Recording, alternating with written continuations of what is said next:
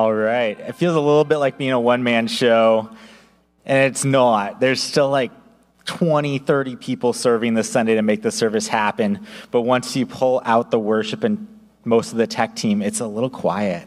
It's a little different. There's a lot of kids missing too. But it's so good. I love that about our church, that we're pretty committed. We want to do the best we can with the gifts that God's given us.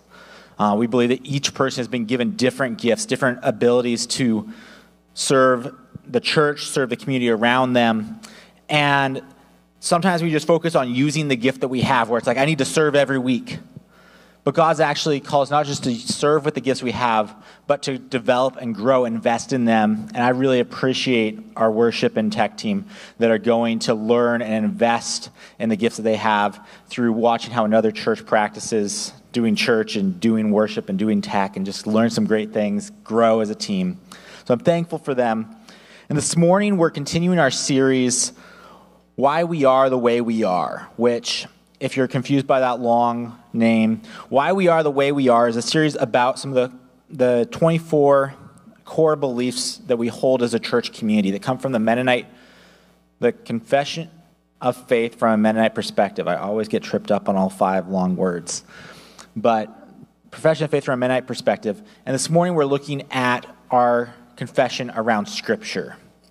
But before we get started on the talking part, we need to do an activity. We actually need to do a challenge. So I need 3 volunteers who are slightly competitive, or maybe massively competitive, but I need 3 volunteers. Okay, we have 1. Good job, Florence. I need 2 more volunteers. And Karen, are there any competitive guys in this place? Oh, there we go, Nathan. Perfect.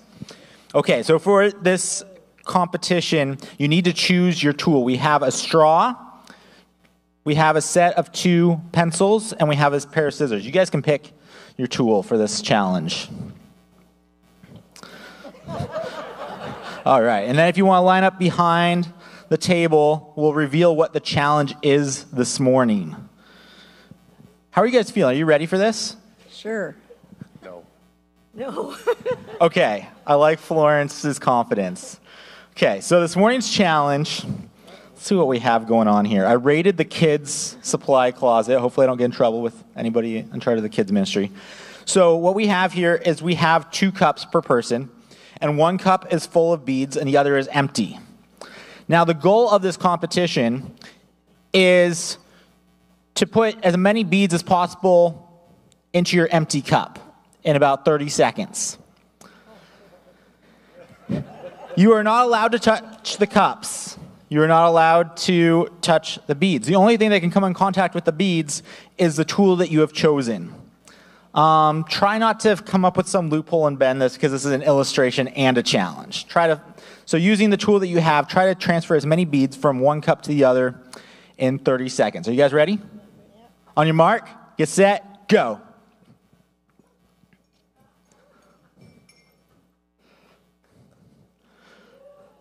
All right, we've got about 20 seconds to go still.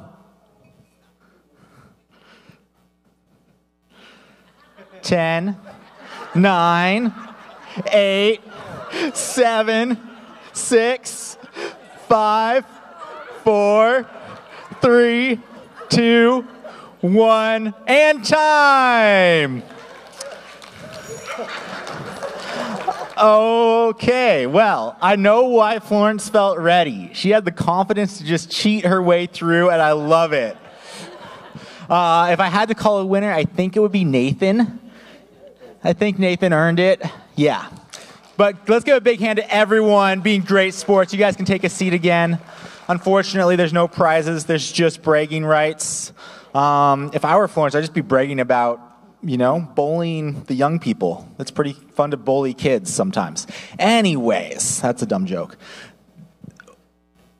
I don't even know where I'm going now. I did not expect that competition to get that good. Okay. Yeah, this morning we're talking about tools. We're talking about the tool of God's trade.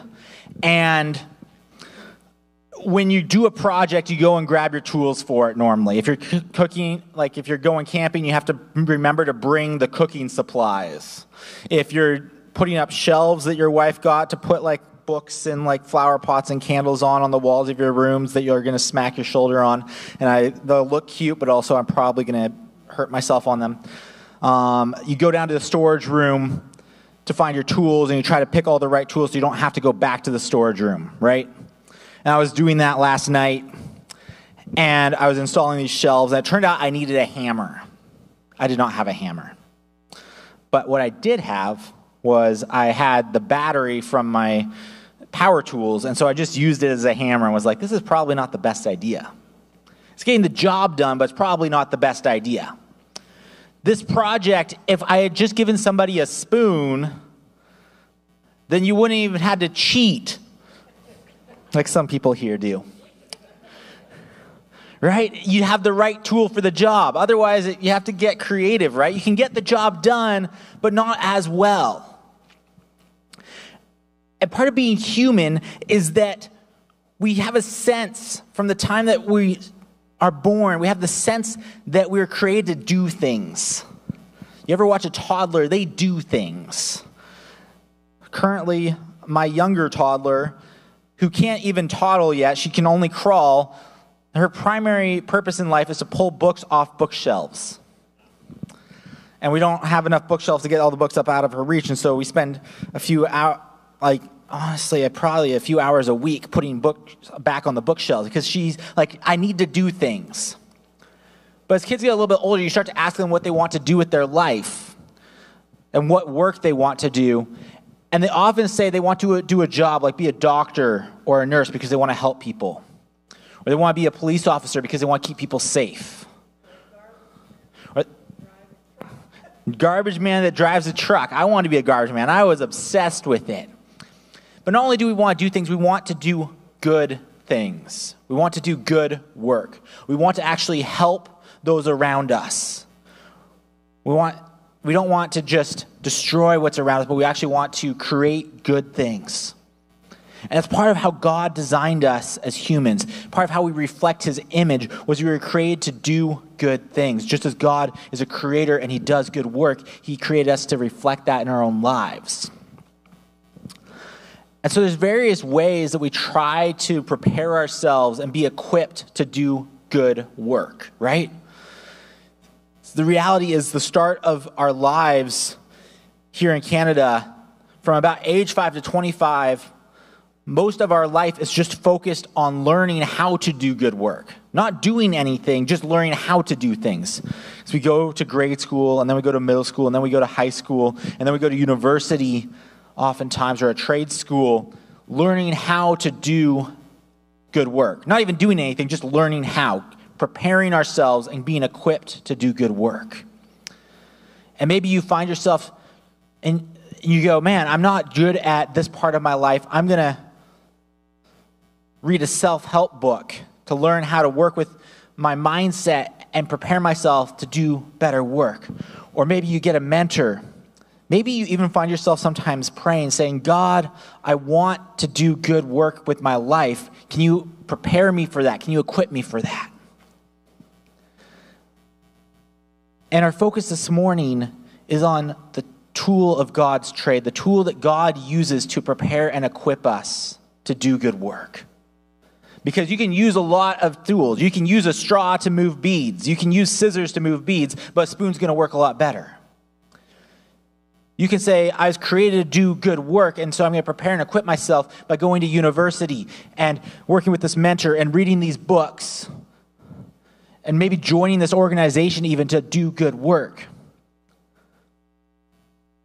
But what we're going to find this morning is that God actually has a primary tool, the tool that he designed specifically to prepare and equip you to do good work in your life, and that's the Bible. That's Scripture. So this morning we're going to start off by looking at the summary statement of our confession of faith on Scripture. We believe that all Scripture is inspired by God through the Holy Spirit for instruction, salvation, and training in righteousness. We accept the Scriptures as the Word of God and as the fully reliable and trustworthy standard for Christian faith and life. Led by the Holy Spirit in the church, we interpret Scripture in harmony with Jesus Christ. And that's a lot of ideas packed into a very short statement. So we're going to work through those ideas that we're sharing, those beliefs that we're sharing, phrase by phrase. We start off with, we believe that all Scripture is inspired by God through the Holy Spirit. And one of the things that you'll find when you read the Bible is the New Testament, the part written when Jesus was on earth and after, about that, talks about the Holy Spirit a lot. The Old Testament, the part that was written before Christ came to earth, occasionally mentions the Spirit of God. So in the early church, when they're going, okay, how does God work? There's a group of people who have been following God for a long time. The Jewish people have been following God for a long time, and they've been practicing their faith. And then Jesus comes and says, I'm building on that faith. I'm adding on to this. I'm giving you a bigger picture of this. And so the early Jewish, formerly Jewish, now Christians, followers of Christ, they had this foundation, and Peter writes a book to them. One of the early church leaders by the name of Peter writes a book, is writing to them. He says, above all, you must realize that no prophecy in Scripture ever came from the prophet's own understanding. The whole Old Testament never came from the prophet's own understanding or from human initiative. The Bible wasn't written by people just being like, hey, this is a good idea about God. This is just a good philosophy. No, instead, those prophets were moved by the Holy Spirit, and they spoke from God. And we hold this belief that all of Scripture was written by human authors who were not inspired by, oh man, I have a good idea to write down. But they're actually inspired by the work of the Holy Spirit, that God spoke, he communicated through them. The next phrase, for instruction and salvation and training in righteousness. And Paul writes this to Timothy. Paul was an older leader in the early church, and Timothy was a younger guy. And he writes to Timothy, you have been taught the Holy Scriptures from childhood. And they have given you the wisdom to receive the salvation that comes by trusting in Christ Jesus.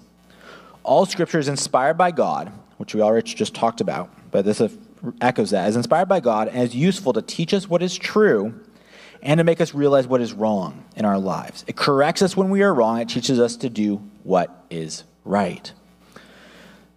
And so Paul is telling Timothy that Scripture will tell us what we need to know to have a saving knowledge, a saving relationship with God, understand how God wants to save us from the brokenness in our own lives, the problems that we're creating in our lives, how God wants to save us from that.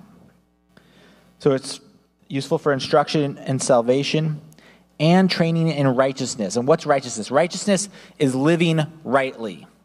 You ever seen somebody living wrongly? Like you could be like, living rightly is a vague idea, but then you see somebody living wrongly and you're like you watch a small child put their shoes on backwards and you're like, you're living life wrong. Your shoes are on backwards. It's uncomfortable. Of course you're whining about how long the walk is when your shoe is pinching your foot. You're living life wrongly. And so Paul is telling Timothy, as you live your life, Scripture will help you go, hey, this is, and you compare what God shares with you through Scripture and how you're living your life. You can go, okay, this is how this will line up with how God created me as a human to live. And this is where how I'm living my human life does not line up at all with how God created me to work as a human. And no wonder things are going a little bit wrong in my life. The next phrase, we accept the Scriptures as the Word of God. One of my favorite questions when I was a youth pastor is everyone, like when you're a little kid, you just go, oh yeah, the Bible's just the Bible. The Bible's just this, like it just happened. And then you become a teenager and you start to have these questions like, where did the Bible come from? Why are there 66 books in the Bible, not 67 or 64? Like, why did it become what it is? Why do we believe that this is the Word of God, but then the letter that I wrote to my friend is not the Word of God, right? Where does this come from? And that's a great question. People spend their entire academic career studying this. I love the summary from the Bible Project, so we're just going to watch their summary of this topic really quickly. The Bible. It's one of the most influential books in human history. It explores the big questions of why we exist. It's inspired many people to do amazing things. And confused many others. And you've probably got one sitting around somewhere. So, What is the Bible actually? Well, the Bible is a small library of books that all emerged out of the history of the people of ancient Israel.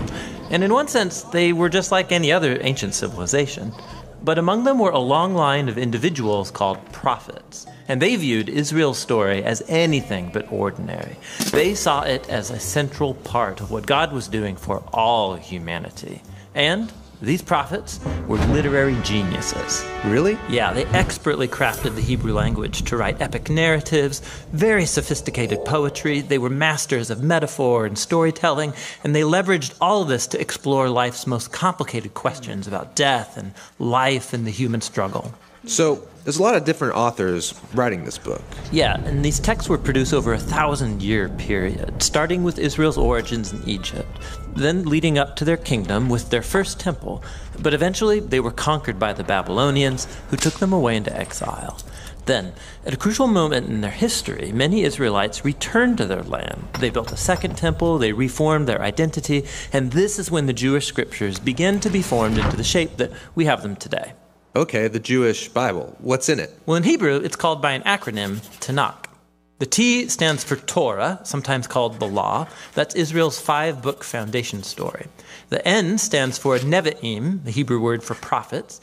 And this section consists of the historical books that tell Israel's story from the prophet's point of view. Then you get the poetic books of the prophets themselves.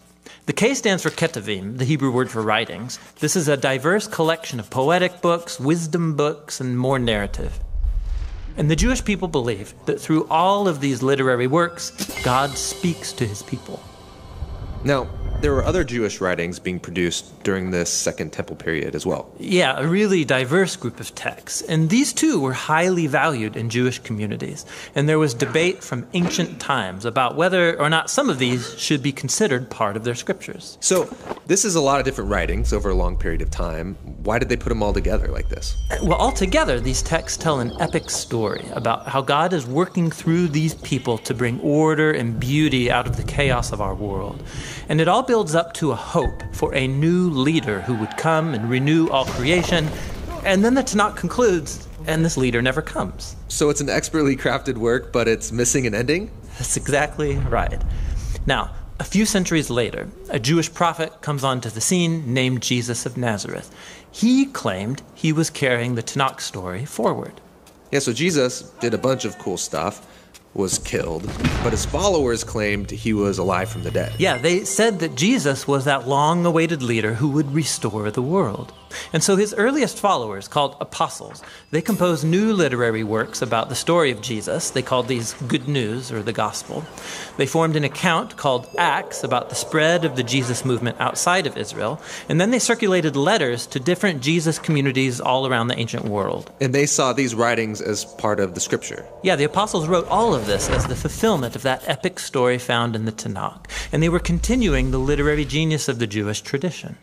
They also believed that God was speaking to his people through these texts alongside the scriptures of Israel. So that's the Old and New Testament. But what did the early Christians think of the other Second Temple literature? Well, different groups had different views about some of these books, but we know they read them and valued these texts because they passed them along with the Jewish scriptures. Okay, so we've got the Tanakh, the Jewish scriptures. We got these other Second Temple period works. Then the writing of the apostles about Jesus. And that's a lot of literature, so what's in my Bible? So the Christian movement has taken different forms over 2,000 years, and from the beginning, all Christians recognized the Tanakh and the New Testament as scripture.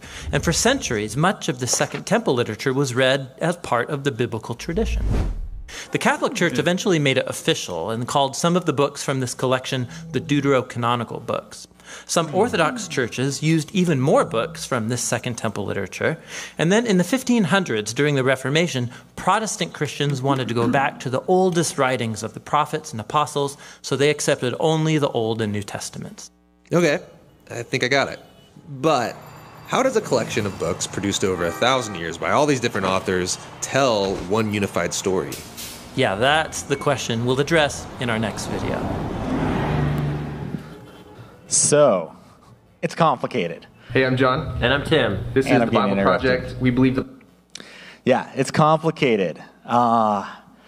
there's a lot to learn there. I'd encourage you to learn some of it. It's incredible history, seeing how, as a church community for 2,000 years, we've discerned what writings of church leaders, what writings of those that were prophetic, what writings are actually inspired as the words of God that should be included in Scripture, and where we're like, hey, that's a good idea, but maybe it's not Scripture. So moving on to our next statement. And as the fully reliable and trustworthy standard for Christian faith and life. And the authors of our Confession of Faith wrote some descriptions of things and the why they wrote what they wrote to go along with it. And I love what they say about this statement. They say precisely how God has inspired the Scriptures through the Holy Spirit is not explained in the Bible. And this is something you're going to run into. Frequently when you read the Bible, you go, okay, if I read the Bible enough, if I study enough, I'm going to find the answer to this. And the authors of our Profession of Faith are saying, hey, you can study the Bible all day long. We can't find out precisely how God inspired the Scriptures through the Holy Spirit. Therefore, we content ourselves with the assurance the Scripture is fully reliable and trustworthy because the one who has inspired it is faithful and true. That's part of how we form our faith. When we encounter the God of the universe, when we come to faith in Jesus and the Father and the Holy Spirit, and we see that alignment between this God that we've encountered and come to faith in and the Bible, we go, the God affirms the Bible. And we see that alignment, we go, okay, because we trust God, we trust the Bible. And we come to believe it, trust it as completely trustworthy and true. And because of that, other claims on our understanding of Christian faith and life, other understandings of our faith that we come to through things like tradition, through culture, through experiences of our own, of reason, political powers, need to be tested and corrected by the light of the Holy Scripture. So when we have, say, a topic come up in our culture where the cultural perspective on something shifts, and now it's in tension with what the Bible says, then we don't go, oh, well, we'll toss out the Bible because obviously our culture disagrees with it. But instead we go, okay, there's a tension point here. Let's engage in Scripture and see how Scripture forms our understanding of faith and life in tension with our culture. Then the final phrase is led by the Holy Spirit. In the church, we interpret Scripture in harmony with Jesus Christ. And this is one of the things that is a little bit unique to the Mennonite Anabaptist perspective. Part of what makes us unique among evangelical churches is this focus that we have here. In Hebrews chapter 1, the author says this, long ago, God spoke many times and in many ways to our ancestors through the prophets. That's how we get most of our Scripture. And now in these final days, he has spoken to us through his Son, who is Jesus. God promised everything to the Son as an inheritance, and through the Son, he created the universe. The Son radiates God's own glory and expresses the very character of God. The Son expresses the very character of God. And he sustains everything by the mighty power of his command. When he had cleansed us from our sins, he sat down in the place of honor at the right hand of the majestic God in heaven. And this is key to how we approach Scripture as a church community, is that we believe that Jesus came as fully God and fully human. And he lived a life that set an example of what it means to live as God created humans to live. So we go, the best representation, the best revelation, the best way that God's ever communicated to us who he is, his very character, is through the life and the teachings of Jesus Christ. And so therefore, when you're working through Scripture, where there's 66 different books written by a lot of different authors in a lot of different times, a lot of different cultures, there's parts where it's written by people that were farmers. There's parts that were written by people who were religious leaders. There are parts that were written by people who were government workers. Like, there was a lot of different perspectives. And sometimes you'll sense of tension, and you go, okay, there's nuance here, and we could understand it this way, or we could understand it that way. How do we find clarity? And we go, the clarity is in Jesus Christ. The clarity is in what Jesus taught and the way he lived his life. And so whenever we're struggling with figuring out some nuance or gain some clarity on Scripture, we go, what direction does the life and teaching of Jesus point us in? How does it help us understand this?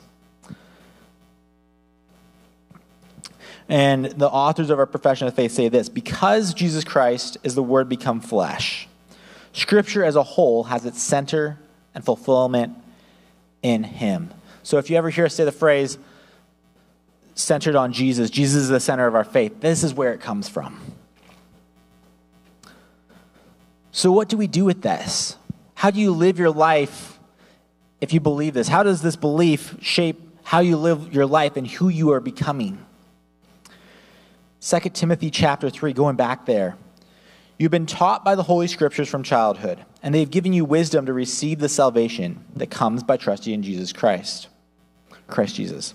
All Scripture is inspired by God and useful to teach us what is true and make us realize what is wrong in our lives.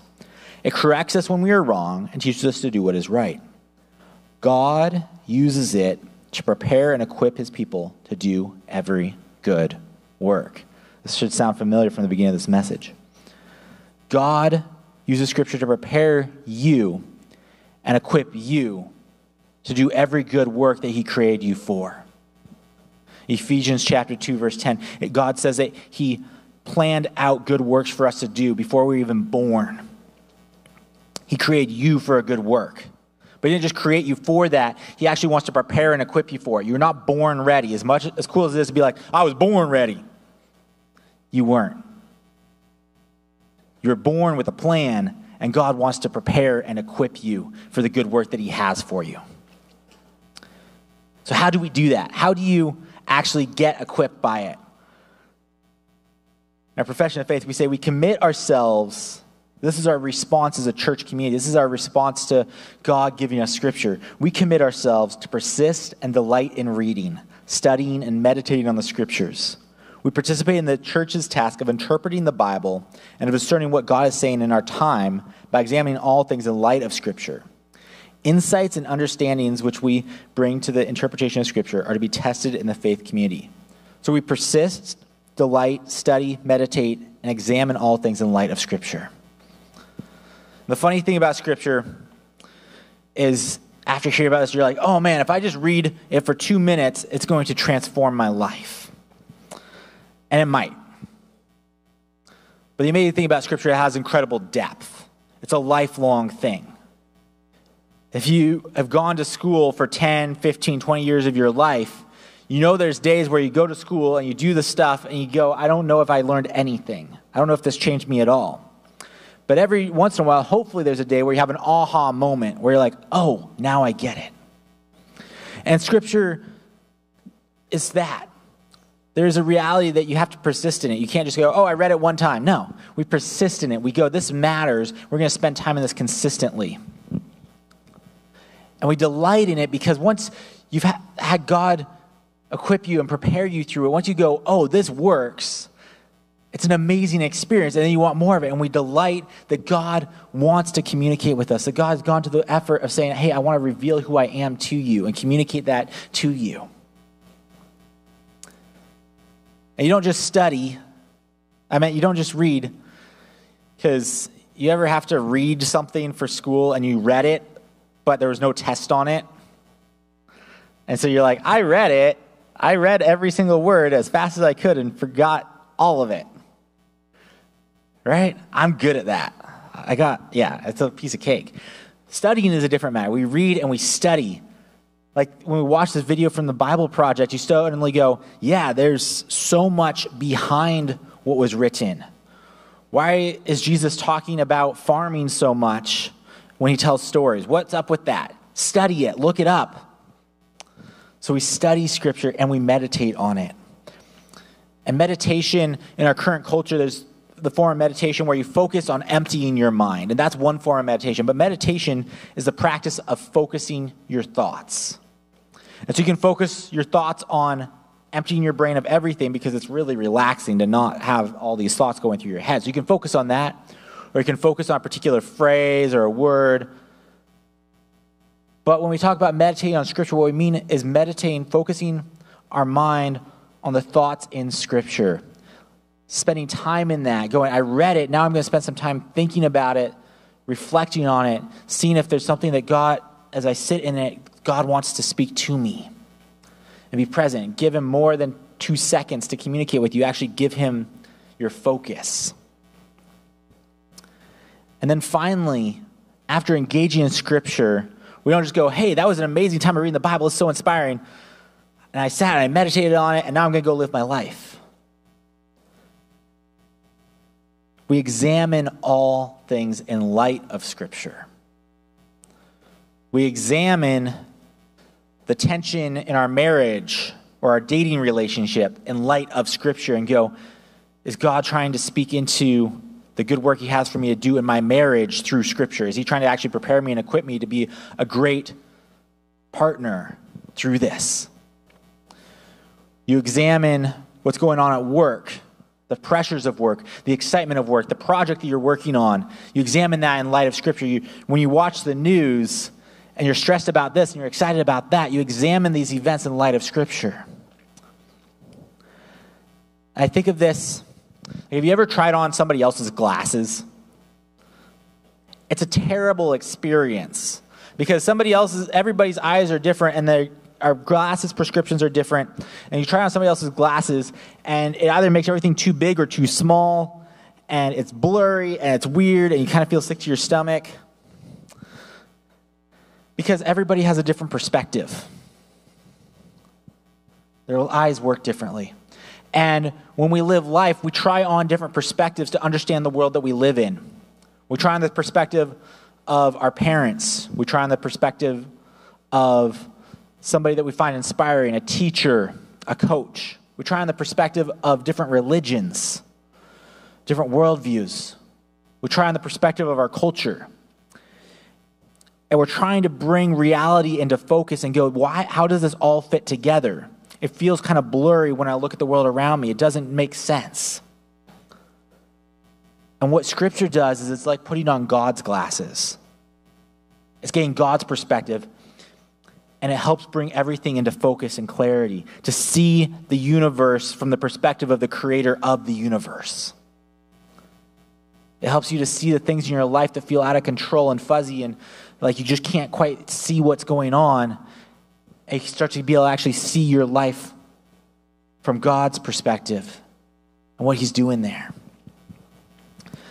There's a book I've been reading that they studied 1,000 different churches. And they didn't study the churches as much as they studied the people in the churches. And they surveyed them, they asked them lots of questions to kind of go, where are you at in your maturing in your faith? And are you growing? Are you growing in your faith, or are you just staying in one life stage? Because have you ever seen somebody grow up to being a teenager and then just stop there? And they're 30 years old, but they're trying to live like they're 13 years old? And that we can do that in our faith, where we grow so far and then we get comfortable and we stop there. And it's okay for a little while, but then it starts to be a bad look on us. It starts to be wasting the opportunity that God's given us. So this book is looking through how people in 1,000 different churches, where they're at in their maturity and how they're growing in their maturity. And as a pastor, as somebody that speaks most Sundays, I would love if the book said, hey, if people come to church every single Sunday, they're going to grow really well in their faith. That would be really nice if you showed up here every Sunday and listened to me speak, that I would help you just mature in your faith so much. There was a marginal difference between people that attended church every Sunday and only a couple Sundays a year and how much they grew in their faith. So hopefully we're not empty next week. But because attending church is not the primary way we grow, what they found was the primary way we grow in our faith. Going to church is an essential part, but the primary factor in whether people were growing in their faith or not was whether they were engaging Scripture. People that read the Bible and didn't just read it, but they actually spent some time reflecting on how it impacts their life. Those that did that at least 3 or 4 times a week, almost always were growing in their faith. And those that did not do that were rarely growing in their faith. Because Scripture is a tool of God's trade. Scripture is a tool that God uses and has given us access to be prepared and equipped to live a spiritually mature life, doing the good work that He created us for. So when we go, hey, I'm going to pray, I'm going to go to church, I'm going to be part of a community group, I'm going to do all the good things, and they're good things, but I'm going to neglect Scripture. It's like trying to move beads with pencils. The pencils are a great tool. They're an effective tool, but they're not here to move beads. They're terrible at moving beads. And the next thing you know, you're just like trying to cover the cup and like work around and hide that it's not working, right?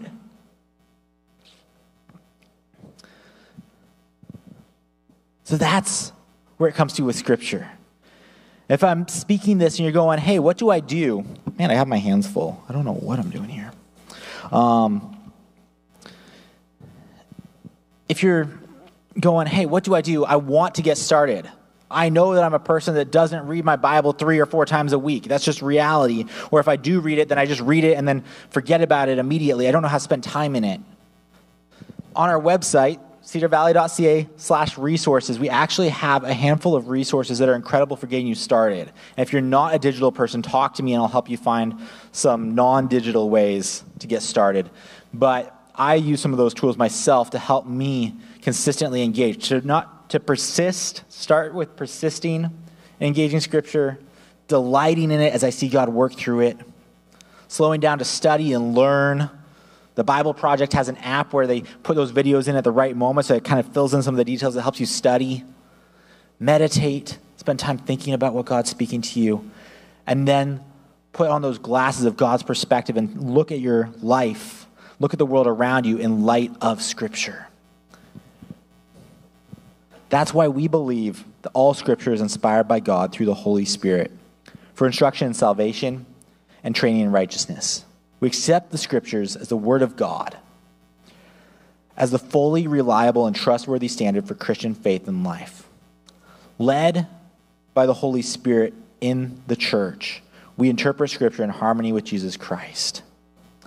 When we do this, when we don't just say we believe this, but we believe this at the core, and it starts to shape us, we're prepared and equipped to do every good work, then Psalm 1 becomes true of you and of me, becomes true of our church.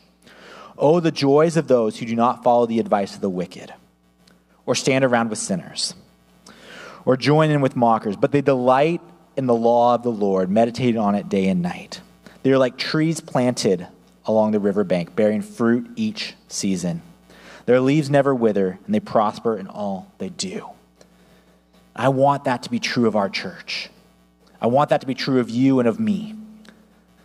And God has given us the tools. He's given us the access to be prepared and equipped and grow and bear fruit in every season.